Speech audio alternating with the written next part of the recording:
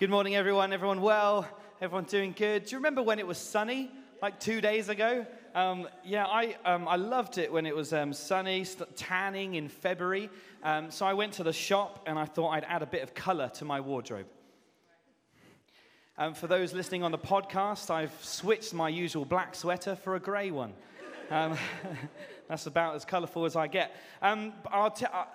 Actually really enjoyed the worship and what we've been looking at today already, just what God seems to be doing. And I think in a bit I'm going to share my story with you, my story of what Jesus did in my life, and I think it's just going to tie in with what God's already doing. But just to begin, a recap of what we're doing in this series 7.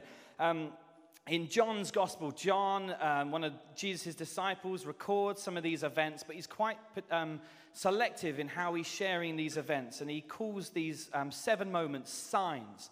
He doesn't just call them miracles. They are Jesus performing a miracle, but he doesn't just call them miracles because it's not the immediate face value of what's happening that is important.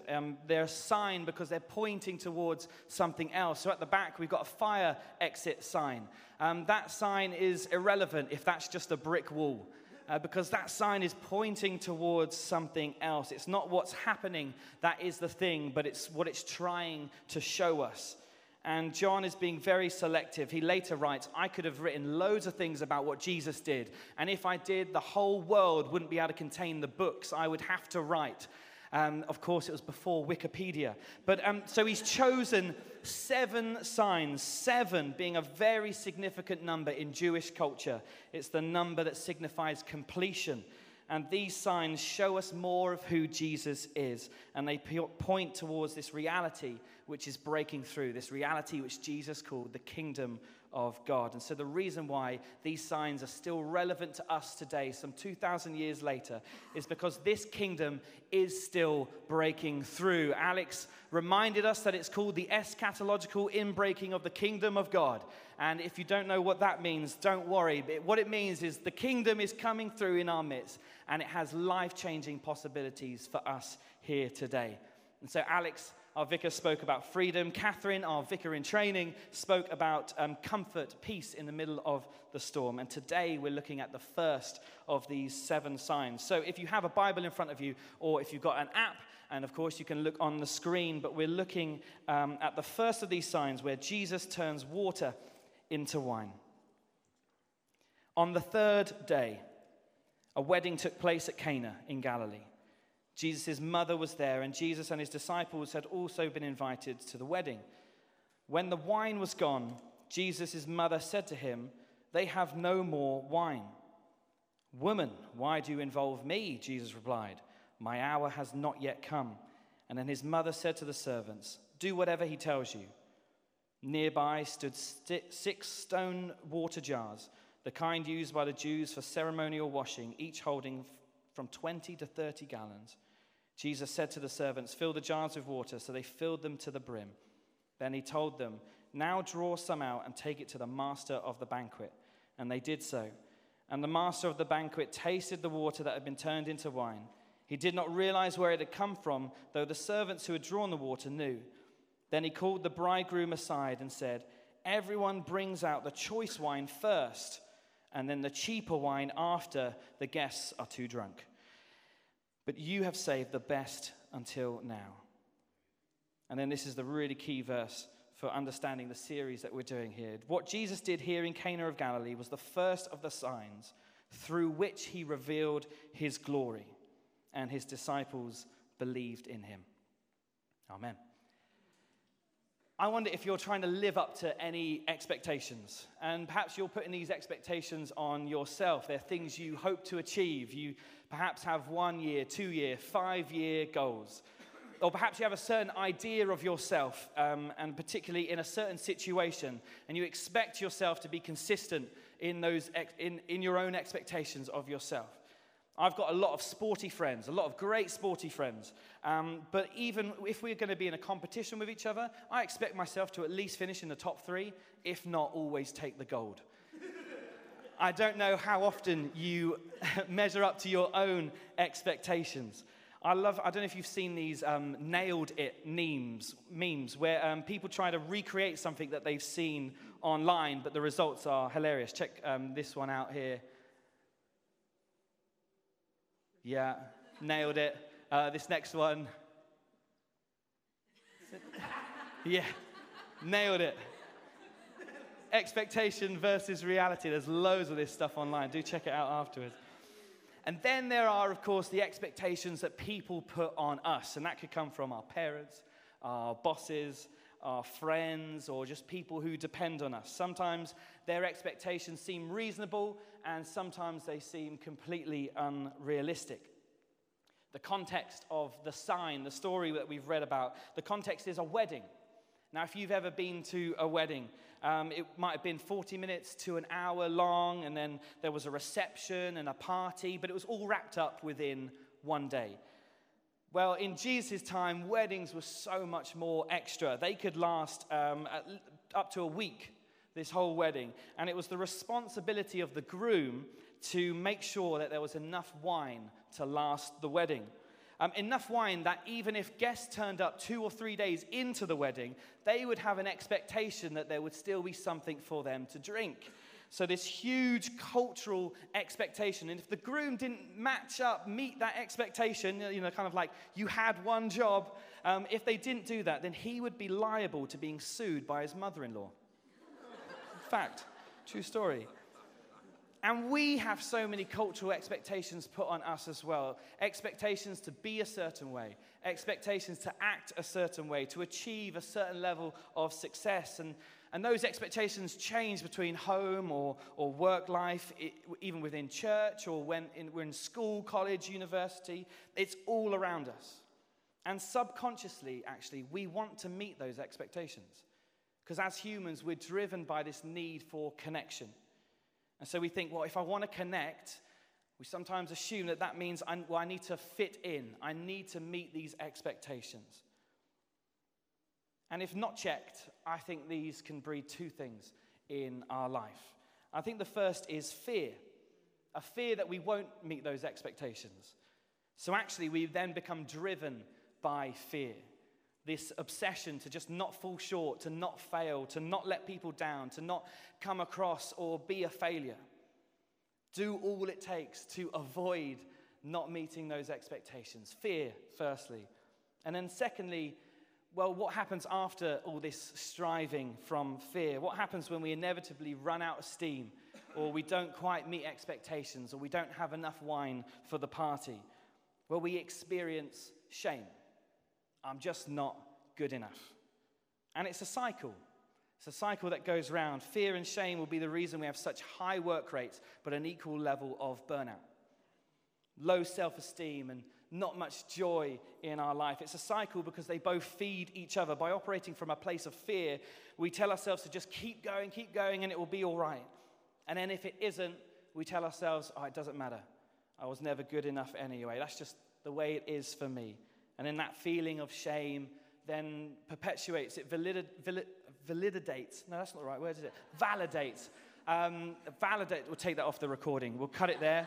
And we'll go, shame validates the behavior of fear in our lives. And we just say, remember what happened last time. Make sure you don't mess it up this time. And it starts again, this cycle.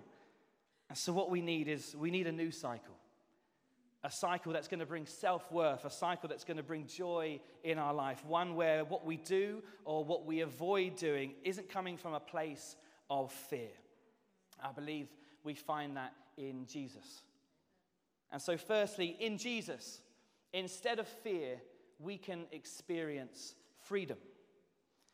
One of the things that I fear on a daily basis is, which might seem quite small to you, but it's annoying people. Not people annoying, I don't fear people who are annoying. I fear being that person. I fear coming across as an annoying person. And it mainly comes through in kind of the area of teaching, and particularly in sports. So naturally, I love to teach. I love to let people know, here's how you can do this better. Here's how, if you just stood in a better position and you did this. And so any sport, I love to teach. And you're thinking, I never want to play sport with Matt. I have got loads better at this, but some years ago, I wasn't so good. But it's now meant that actually I hold back offering advice or help in those situations for fear of coming across as that guy. My wife, Fiona, and I have tried to play sports together, and we've tried to exercise together as well. But because of my helpful teaching tendencies, once we had to abandon the squash court because I couldn't keep my thoughts to myself on how she could improve her serve. We've had full-blown arguments during a workout DVD. My favorite one was when we once went running together. We had been running for about 20 minutes, half an hour, and we were coming towards the end of the run, and Fiona was just kind of getting into running, and I was being encouraging, going alongside. She said, I'm going to make it to that post, and then we'll stop. Now, my intention was to be encouraging in this moment. And I just said to Fiona, no, you can go further. And then she just immediately stopped running and said, well, if you're going to be like that, we're never going running again. Like I said, I've got so much better at it, but I still might not offer. I still hold back for fear of coming across annoying. And sometimes you'll just see me standing on the edge of like a game that's going on. My arms folded, and I'm internalizing. If I was asked for help, this is what I would say. Just this week, the team here, the staff and our interns and everyone, we went away for a couple days for some training and for a bit of retreat as well. We played a lot of spike ball, this amazing, amazing game. And Jess, she runs all our comms. She designs the things that you see. Jess came up to me and she said, Matt, what do I need to do to become better at spike ball? And I was like a dove released from a cage. I was like, I'm not going to be annoying because my advice, my help has been willingly asked for, and I willingly obliged. And Jess was probably the most improved player of those 2 days. She's really good now. Full credit to Jess and me. Because when we live from a place of freedom instead of fear, we open up. We live fuller lives. We can take more risks. We can give more of ourselves in our relationships and in our work. We have more to offer. Living from fear closes us off. We're less likely to take risks. We're less likely to open up for fear of rejection or for fear of disappointing someone because we haven't met their expectations of who we are. I have this incredible fear of missing out. I always want to be involved. I also have a fear of running out of steam, running out of patience, running out of petrol, which is another contention in our marriage. I like to leave it to 1 bar. Fiona leaves it till half full before refilling. I'm worried that I won't be enough for the role that I play here at church. I'm terrified that I'm going to exhaust my ability as a worship leader and as a musician. One Sunday, I'm just going to turn up, and suddenly I won't know how to sing or play guitar. That's a big fear of mine. And don't get me started about my fear of parenting. Man, like running out of patience with my son or understanding or all of these things. And they're always going to be there in some form or another. And I could allow those fears to take control, to take over. But instead, Jesus wants us to live from a place of freedom. Freedom comes when we experience the love of God. John, in another book that he writes, he says, there is no fear in love, for perfect love casts out fear. And so our freedom is found in Jesus, God who is love. With God, you don't need to question whether you're valued or whether you're appreciated or whether you're wanted, whether your voice matters, whether your thoughts matter, whether your advice or your help matters. Because you matter to God, who doesn't just want you to live a life of fear, but wants you to live in the freedom of that love. And so in Jesus, instead of fear, we can experience freedom. And secondly, in Jesus, instead of shame, we can experience acceptance. As I said, shame is on the other side of those fears. You know, we fear that something might happen or might not go as we planned or might not meet our expectations. And if that then happens, shame is there to meet us on the other side of our fears, when our fears become our reality. Researcher and author Brené Brown says this in her book, Dare to Lead. She says, all of these situations lead to the biggest threat to our sense of self-worth, shame. And then this is how Brené Brown defines shame. She says, shame is the feeling that washes over us and makes us feel so flawed that we question whether we're worthy of love, belonging, or connection. Not to be confused with guilt. Shame is so powerful. Actually, guilt can be helpful, actually. Like, by guilt, I mean that conviction you have that you've done something wrong. And if you respond well to guilt, you can change your behavior, or you can make a better decision, or you can do something different. Guilt says, I did something wrong. I did something bad.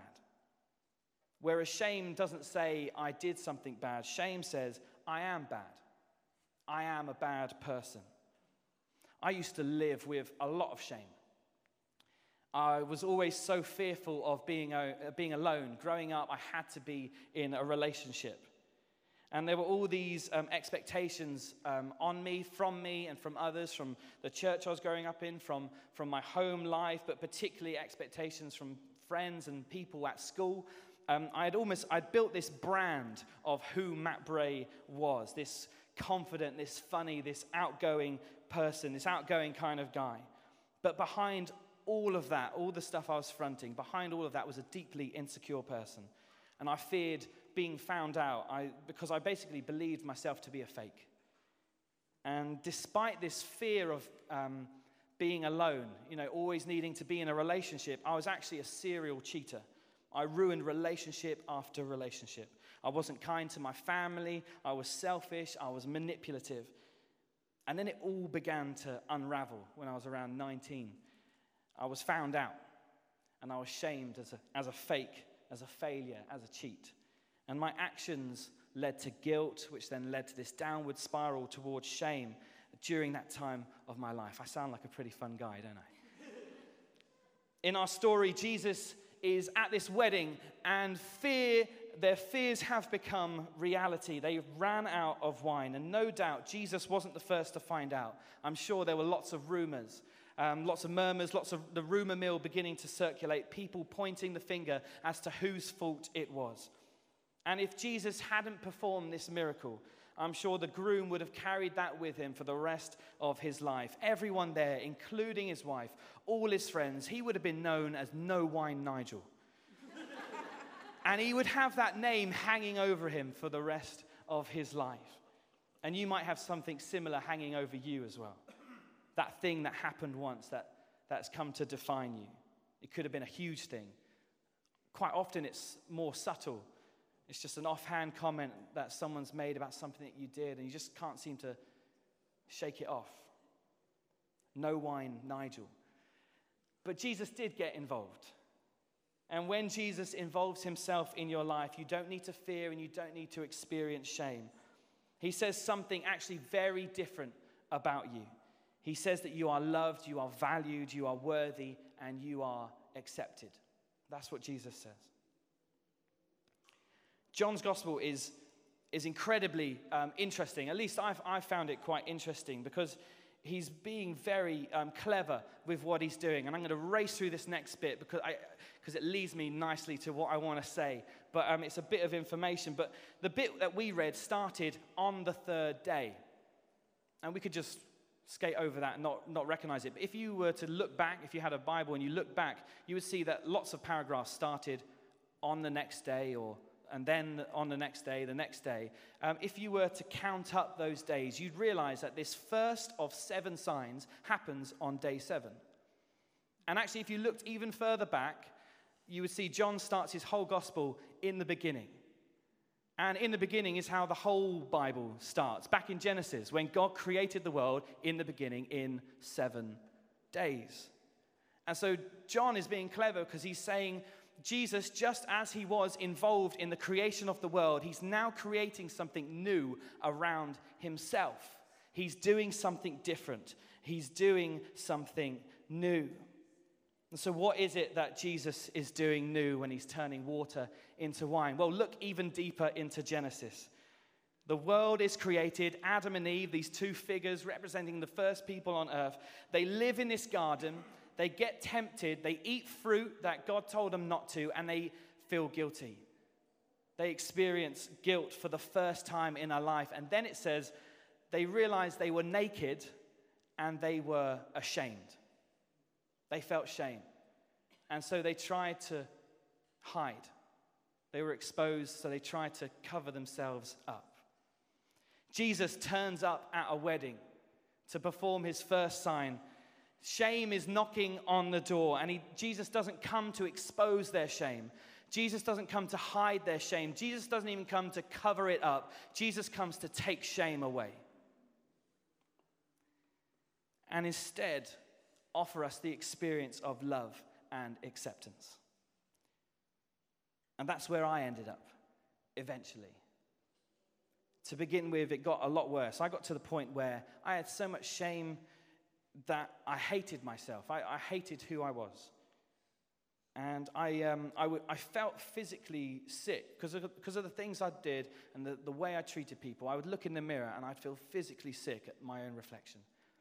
And so I felt physically sick, so I would begin to make myself sick as well. And I had so much hate and anger boiling up inside me that, as well as making myself sick, I would also self-harm.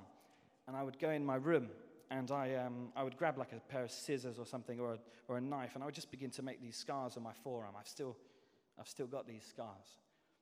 I just needed a release. I needed some kind of outlet for this pain, this anger that I was feeling. And I thought, well, I've caused so much pain to the people around me, why not myself? And the turning point was this interaction I had with my dad. I was in my room and I just finished giving myself another scar. Turned out to be my last one. But I just heard this knock on my door because my dad was walking past my room and he just felt God's Spirit prompt him to say something to me. And so he knocked on my door, popped his head round, and he just said, "Matt, whatever you've done, we will always love you." And I said, "Yeah, cool, thanks." And he shut the door and I just burst into tears. And I made this connection because that's my dad, and my dad's great.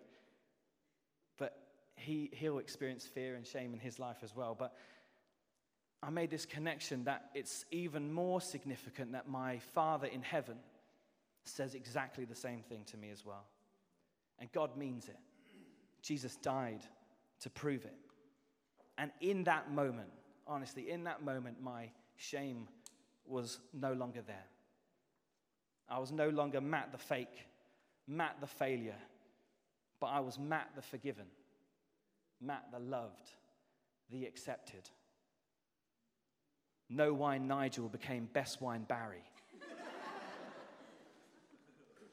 Jesus turned water into wine to do for someone what they couldn't do for themselves, saving them from embarrassment and the possibility of shame. And it's entirely possible that Jesus can perform a miracle in your life so that you can know true freedom, true love, true acceptance and forgiveness.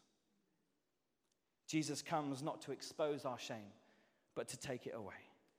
He redefines our identity by speaking over us words of life, encouragement, forgiveness, and acceptance.